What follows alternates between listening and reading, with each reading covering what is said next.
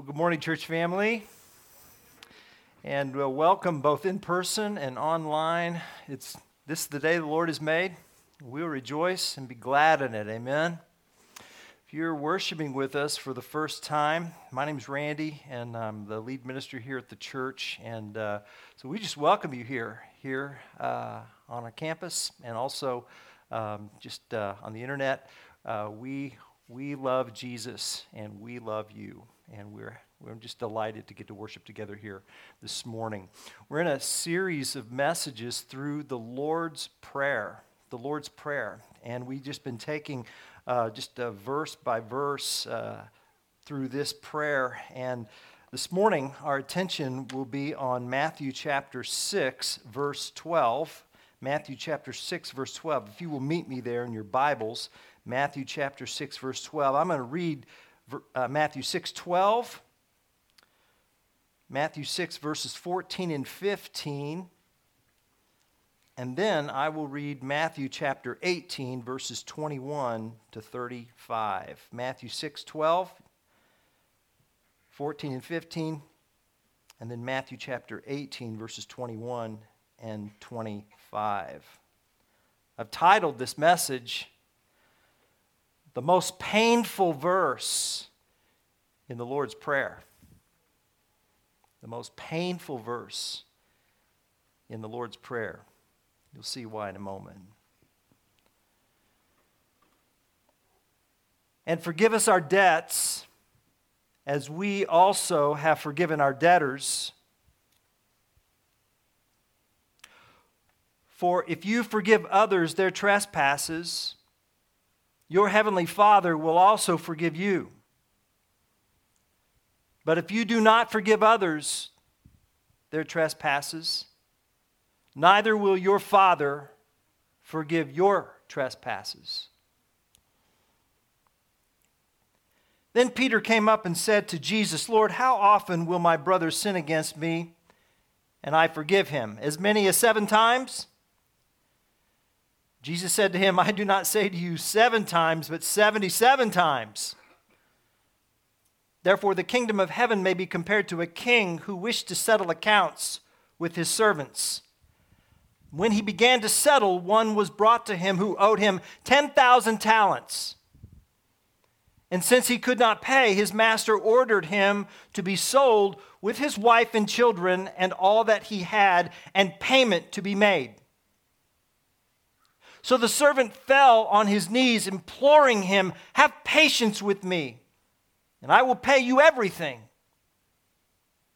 And out of pity for him, the master of that servant released him and forgave him the debt. But when that same servant went out, he found one of his fellow servants who owed him 100 denarii. And seizing him, he began to choke him, saying, 'Pay what you owe.' So his fellow servant fell down and pleaded with him, 'Have patience with me, and I will pay you.' He refused, and went and put him in prison until he should pay the debt. And when his fellow servants saw what had taken place, they were greatly distressed. And they went and reported to their master all that had taken place. Then his master summoned him and said to him, 'You wicked servant, I forgave you all that debt because you pleaded with me. And should not you have had mercy on your fellow servant as I had mercy on you?' And in anger his master delivered him to the jailers until he should pay all his debt. And so also my heavenly Father will do to every one of you if you do not forgive your brother from your heart." This is the word of the Lord.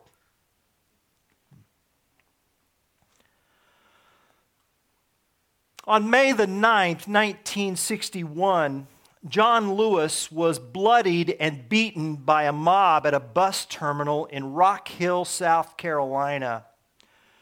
John Lewis, who was 21 at the time, was one of 13 freedom riders. They sat interracially on the bus from Washington, D.C. to New Orleans. They wanted to test a Supreme Court ruling that made segregation in interstate transportation illegal. The main attacker in the mob was a KKK member, Elwyn Wilson. When the Rock Hill police finally arrived to the bus terminal where all the chaos had occurred, and they knew that the bus was coming and the mob had gathered, but intentionally delayed. When they finally appeared, Mr. Lewis was asked if he wanted to press charges. And John Lewis said, "No, we're not here to cause trouble. We're here for people to love each other." Well, 47 years later, John Lewis, who had gone on to serve in Congress, received a phone call in his office, and it was Elwyn Wilson, who wanted to apologize in person. And in John Lewis's book titled Across That Bridge, he wrote these words: "I welcomed Elwyn Wilson in Washington in my office, and as we sat, he looked deep into my eyes. He said that he was the person who had beaten me so badly that day. He said, 'I am sorry about what I did that day. Will you forgive me?' And without a moment of hesitation, John Lewis said, 'Absolutely. I accept your apology.'" John Lewis wrote, "The man who had physically and verbally assaulted me was now seeking my approval." And this was a great testament to the power of love to overcome hatred. To meet a man in love and offer respect despite his obvious hatred gives that man nothing to justify his anger. Love that opens its arms has the power to disarm hate, to preserve integrity, and to enable the truth to do its work. And then Lewis wrote these words: "Forgiveness plays a powerful role. Forgiveness paves the way for reconciliation and love. We did not seek revenge against our attackers because we saw that we could not harm them without harming ourselves. We saw them as wayward brothers and sisters who had lost their way. We saw them as innocent babies. No child is born in hate. All children are born in hope, love, and innocence. It is a troubled world that teaches these vicious values. We saw that our attackers were also victims of a negative indoctrination that taught the false values of superiority and inferiority, the sanction of violence and brutality, the justification of inhumanity and hate." Well, what fitting words to introduce this portion of the Lord's Prayer in Matthew chapter 6, verse 12. "Forgive us our debts as we forgive our debtors." Now just take a look at that verse in your Bibles for just a moment. Few observations. First, do you notice that this portion of the Lord's Prayer is the centerpiece of the entire prayer? It's right smack dab in the middle, and that's significant. It's intentional. It's as if Jesus is teaching, if you want to be my disciples, and if you want your righteousness to exceed that of the scribes and Pharisees, you must make forgiveness central to your life. And then here's another observation. Did you notice that after this part of the prayer comes what? It's the section that says, "Deliver us from" what? Evil. In other words, forgiveness is the weapon of love for the defeat of evil. And there is no other way. There is no other way. And that leads me to a third observation. This is the only part of the Lord's Prayer that has a footnote. Do you see it there? They put it differently than we would put our footnotes today, but that's verses 14 and 15. If you forgive others their trespasses, your heavenly Father will also forgive you. If you do not forgive others their trespasses, neither will your Father forgive your trespasses. There's no wiggle room there, is there? It's absolute. Forgiveness is core to our faith. And you can hold a Bible up in front of a church building, but if you say, I don't ask God for forgiveness and I don't bring God into that picture, I just don't, that's not biblical Christianity. It's a photo op. Dr. King once said, why should we love our enemies? Returning hate for hate multiplies hate, adding deeper darkness to a night already devoid of stars. Darkness cannot drive out darkness. Only light can do that. Hate cannot drive out hate. Only love can do that. Hate multiplies hate. Violence multiplies violence. Toughness multiplies toughness in a descending spiral of destruction. So when Jesus says, love your enemies in Matthew 5:44, he is setting for us a profound and inescapable admonition. Have we not come to such an impasse in the modern world that we must love our enemies or else society unravels? That's what happens. The chain reaction of evil, hate begetting hate, wars producing more wars, must be broken, or we shall be plunged into the darkness of unraveling annihilation. Forgiveness is the weapon of love for the defeat of evil. There it is. Forgiveness is the weapon of love for the defeat of evil. Now, what is forgiveness? What does it look like? How often do I need to forgive? And is forgiveness the same as reconciliation?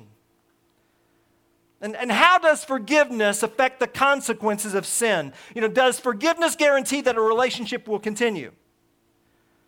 A lot of questions about forgiveness, right? Well, I find answers to these questions from Jesus himself in the parable that I shared here, Matthew 18, the parable of the unforgiving servant. So I just want us to walk through these verses. And here's the big idea. Forgiven people forgive. Forgiven people forgive. That's what Jesus is teaching us here. This parable began with a real-world question. In verse 21, Peter asked, Lord, how many times should I forgive my brother when he sins against me? 7? Where did he get that number? Probably from Genesis chapter 4, verse 24, where God promises 7-fold revenge if anyone harms Cain.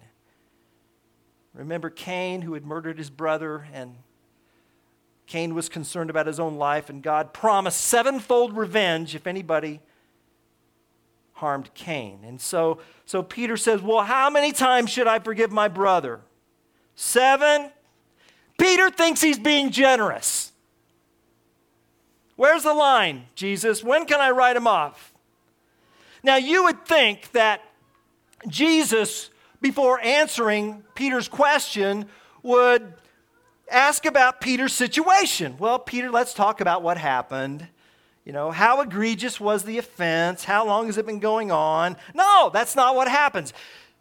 Jesus tells the story. Verse 23. Therefore, the kingdom of heaven may be compared to a king who wished to settle accounts with his servants. So Jesus, get this, situates Peter's question within the realm of his kingdom. Peter lives in Christ's kingdom, and the king is on the throne. And as the parable unfolds, it will be very evident that all of us, we're in one of two categories here. There's either the king or the servants. And guess who we are? So whatever happened to Peter occurred within Jesus' jurisdiction. Never lose sight of that reality. There are many servants, but one king. And when I refuse to forgive, I act as if I'm the king. The words, forgive us our debts, are spoken after we say, "Thy kingdom come, thy will be done." So you remember where you live. You remember who you are. And you remember who the king is, and your king is King Jesus. And when you are hurt, you must first see the king. And that's where Jesus situates the parable. That's where Jesus situates hurt and forgiveness, pain and mercy. And so in verses 24 and 25, we read about how the king settles accounts. There's this day of reckoning, and the day of reckoning starts with the household of God. We're servants, and we are indebted servants, and we owe the king. How much do we owe the king? What's the number? 10,000 talents. A talent was a weight. In fact, in that day, it was the largest unit of weight. 10,000 talents. How much is that? Well, let me put it in perspective. In the year 4 BC, all of the tax revenues of Judea, Samaria, and Galilee were collected, and the sum total of that amount, less than 1,000 talents.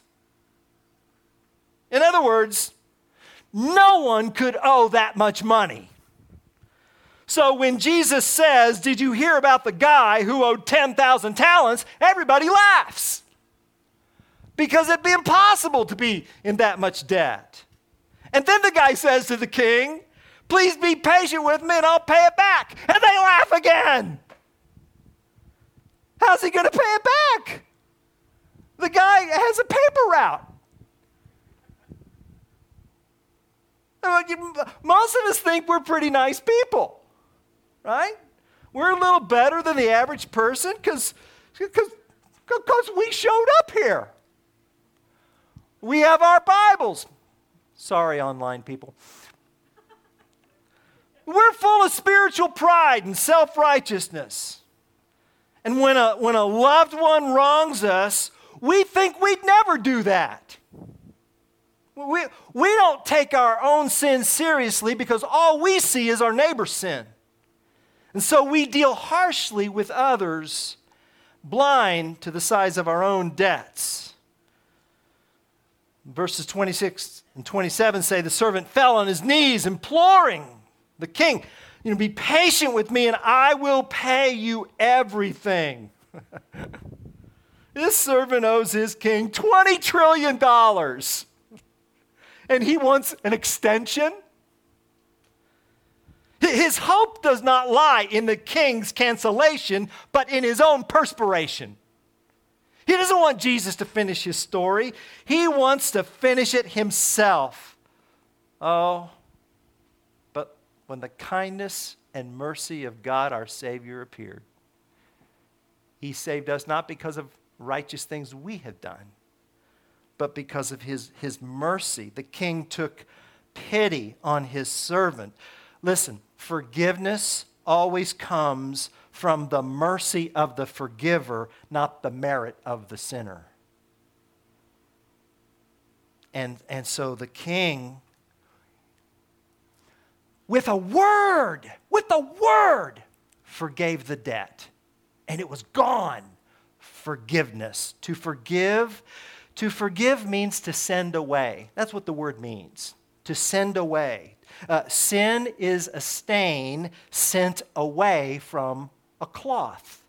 Sin is a weight sent away from shoulders. Sin is a penalty sent away from a trespasser. Sin is a debt sent away from a debtor. So to forgive is to refuse to hurt the one who hurt you. It's a decision and a promise to release your offender from their sin debt to you. So to forgive is to cease from wishing for revenge. To forgive is to resist the desire to see your offender suffer for what your offender did to you. Someone put it this way: to forgive is to set a prisoner free and discover that the prisoner was you. And forgiveness can only occur when you have fully felt the pain of the offense. When we forgive, we're not saying that it didn't really matter. Of course it mattered. Otherwise, there would be nothing to forgive. When we forgive, it doesn't mean that the event gets deleted from our memory. You've heard the phrase forgive and forget. I find that confusing, frankly. It means that we no longer let the memory of the incident paralyze us. In Jeremiah 31:34, when God says, "For I will forgive their iniquity and never again remember their sin," it's not about cognitive recall. It's about God's attitude to us. It means that God feels about us the way He would feel about us had He forgotten. And there is a distinction between forgiveness and reconciliation. Forgiveness does not always mean reconciliation. What if the offender has died? What if the offender is in prison? What if the offender doesn't care? What if the offender still denies the offense? What if the offender is just flat unrepentant? Reconciliation takes two. Forgiveness only takes one. And forgiveness doesn't mean that the consequences just go away. You can still forgive someone who will have to go to jail. You can forgive someone and still require time to rebuild trust. But you must forgive. You must forgive from the heart. Matthew 18:35. From your heart. And that was the problem of this servant in Jesus' parable. He had a heart problem. Verse 28 says that when that same servant went out, he found one of his fellow servants who owed him 100 denarii. What's that? Well, it's not pocket change. A denarius was a day's wage. So in other words, 100 days' wages was owed. So it's real debt. Jesus isn't denying the real pain. It has teeth. Christ understands the pain associated with the debt of sin. Yet this servant just disassociates. He failed to see himself in the eyes of his debtor. Whereas the king had forgiven this servant's debt, the servant forgot the king's forgiveness. And he began to act as if he were entitled to his master's mercy. And when our hearts, listen to me, when our hearts refuse to forgive, our hands take over. And we begin to choke the necks of our debtors. And we start strangling them with anger. Pay me back. Pay me back. We withdraw. We avoid eye contact. We walk around the house in cold silence. Or we're seduced by self-pity. I mean, this second servant sought the very same thing as the first servant. Same words. But the first servant's amnesia led to merciless anger. And here's what you need to understand, church family. Listen to me, please. Mercilessness is never a private affair. A lack of mercy always affects others in your house. Always. Look at verse 31. When his fellow servants saw what had taken place, they were greatly distressed.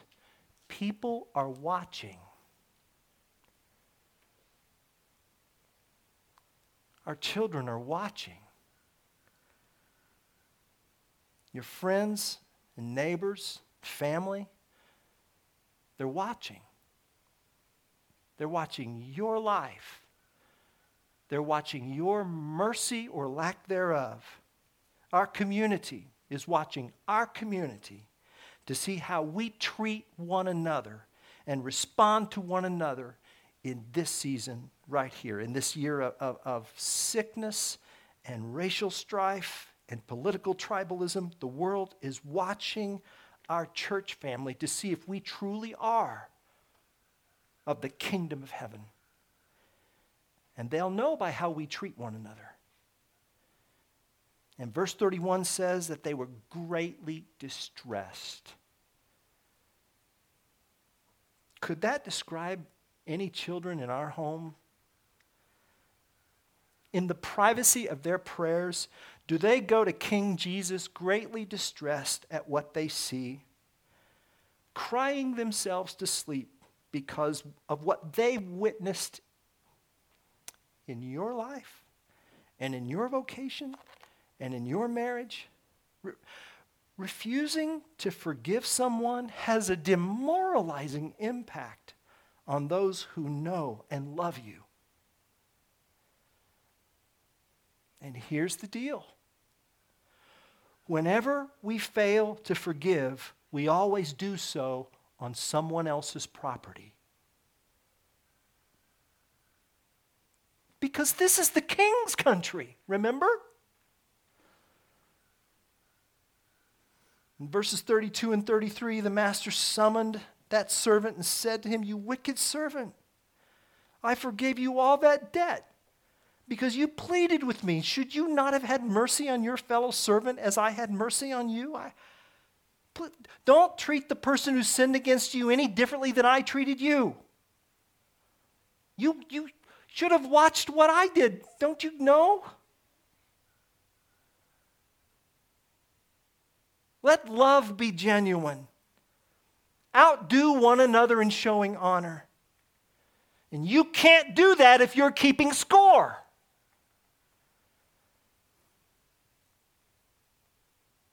If we are not a forgiving people, are we really Christians at all? Forgiven people forgive. And in Matthew chapter 18, Jesus isn't addressing the Pharisees or the Sadducees or the Romans. He's talking to Peter and his closest friends. And he's speaking to us. Forgiveness is serious business, and he wants us to know that. Forgiveness is not a precondition for salvation. It's an after condition. It's evidence of the Holy Spirit's life in and through our lives. A tree is known by its fruit. And in verse 35, Jesus says, "My heavenly Father." Isn't that interesting? He doesn't say our heavenly Father. He says my heavenly Father, as if he's making a distinction. There's the king and there are the servants. And I'm the king. And I'm separating the sheep from the goats. And this is a wake-up call to reconsider our faith commitment. Proverbs 19:11 says that it is a person's glory to overlook an offense. So what is the substance of your glory? When we forgive others, the watching world is drawn to Christ. The Christ who does not keep receipts. You know that, don't you? Jesus doesn't keep receipts. He purchased you. You know the instructions on all those return policies. 45 days in original packing. Your Heavenly Father doesn't keep the receipts. He bought you with the blood of His Son. He brought you into his home. And he threw away the receipt. Because he has no intention of returning any of us. Now then,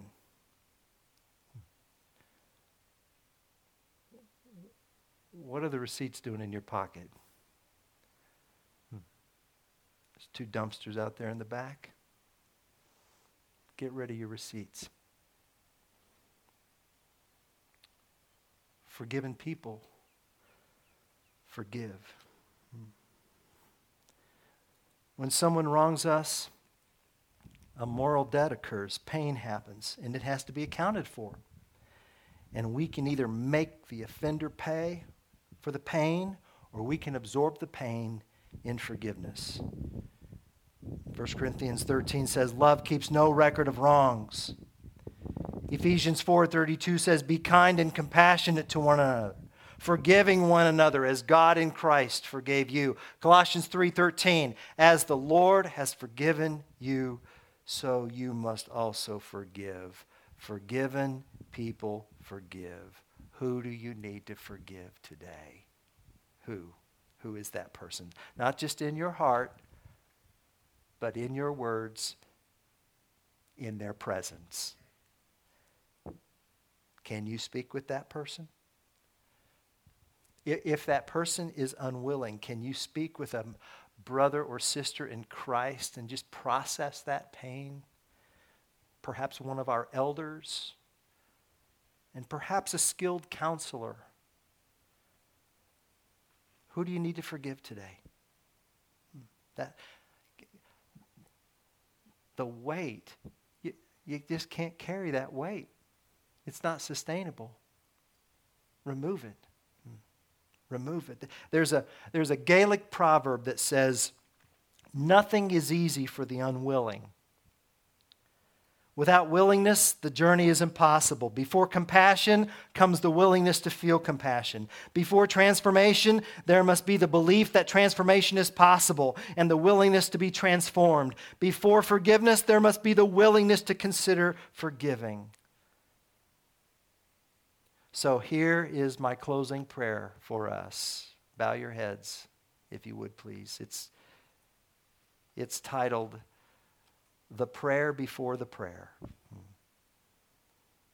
Father, I want to be willing to forgive, but I dare not ask for the will to forgive in case you give it to me. And I am not yet ready. I'm not yet ready for my heart to soften. I'm not yet ready to be vulnerable again. I'm not yet ready to see that there is humanity in my tormentor's eyes, or that the one who hurt me may also have cried. I'm not yet ready for the journey. I'm not yet interested in the path. I am at the prayer before the prayer of forgiveness. Oh God, grant me the will to want to forgive.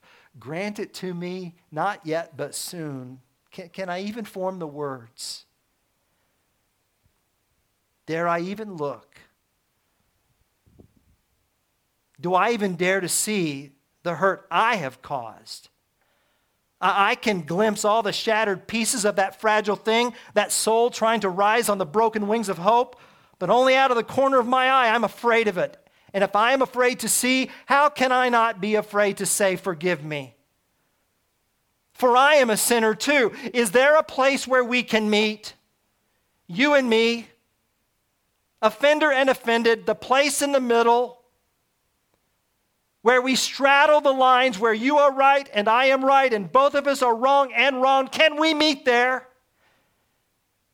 At the place where life begins,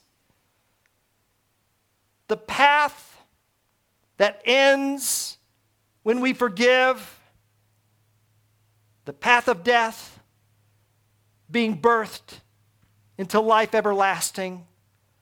Oh God, is not that place the cross of your Son, Jesus Christ, who cried, Father, forgive them, for they know not what they do. Oh Jesus, take me there. And God's people said, amen.